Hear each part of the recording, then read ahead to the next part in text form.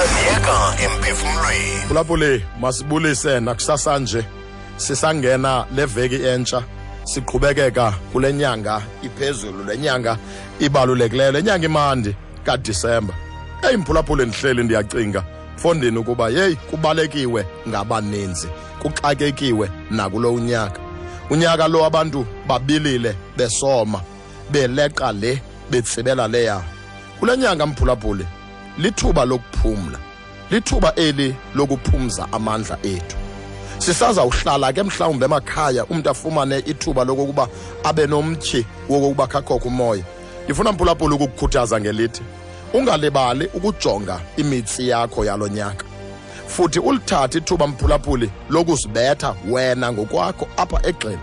uzincome ngale ukwazileyo ukuyiqokelela uyiyeke into okuzilimaza uzenzakalise ngale uyiphunculeyo ndifuna mphulaphuli ukukukhuthaza ukuthi uhleli ujonga amanzi olwandle apho ubethwa ngumoya ubethwa impepho yolwandle uthule uzolile khawujonga ukuba uqokelele kangakanani ubambiseza ngaphi uncome ubulele ezusibambisileyo ungazilimazi ngoziphunculeyo hlala phansi mphulaphuli ubulele uThixo uncome ngale uyibambileyo le isesandleni sakho ndiyakuqinisekisa xa wenza njalo uzawafumana amandla amatsha okuqhubekeka noba engakanani khawukhangele zonke izinto ezipositive ngawe izinto ezipositive ngelishishini lakho ngalomtshato ngalenkonzo ngaba bantwana ngayo yonke into oyifumeneyo ngoba into yokuba ujongo ibambisileyo iyakukhuthaza kunobugxile koyiphunculeyo mini emandi ke mphulaphuli eqhakazileyo nakuwe